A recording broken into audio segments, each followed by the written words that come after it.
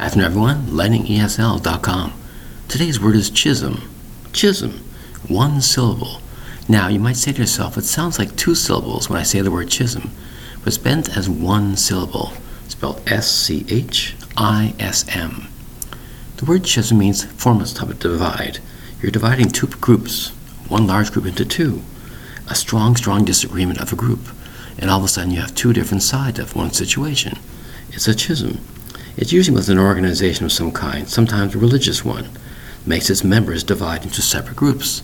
That's called a schism. And sometimes you might say a group of people at a large company. One side of the room says this, the other side of the room says that. Now you have a divide or a schism.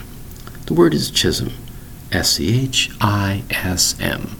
Thank you very much for your time. Bye-bye.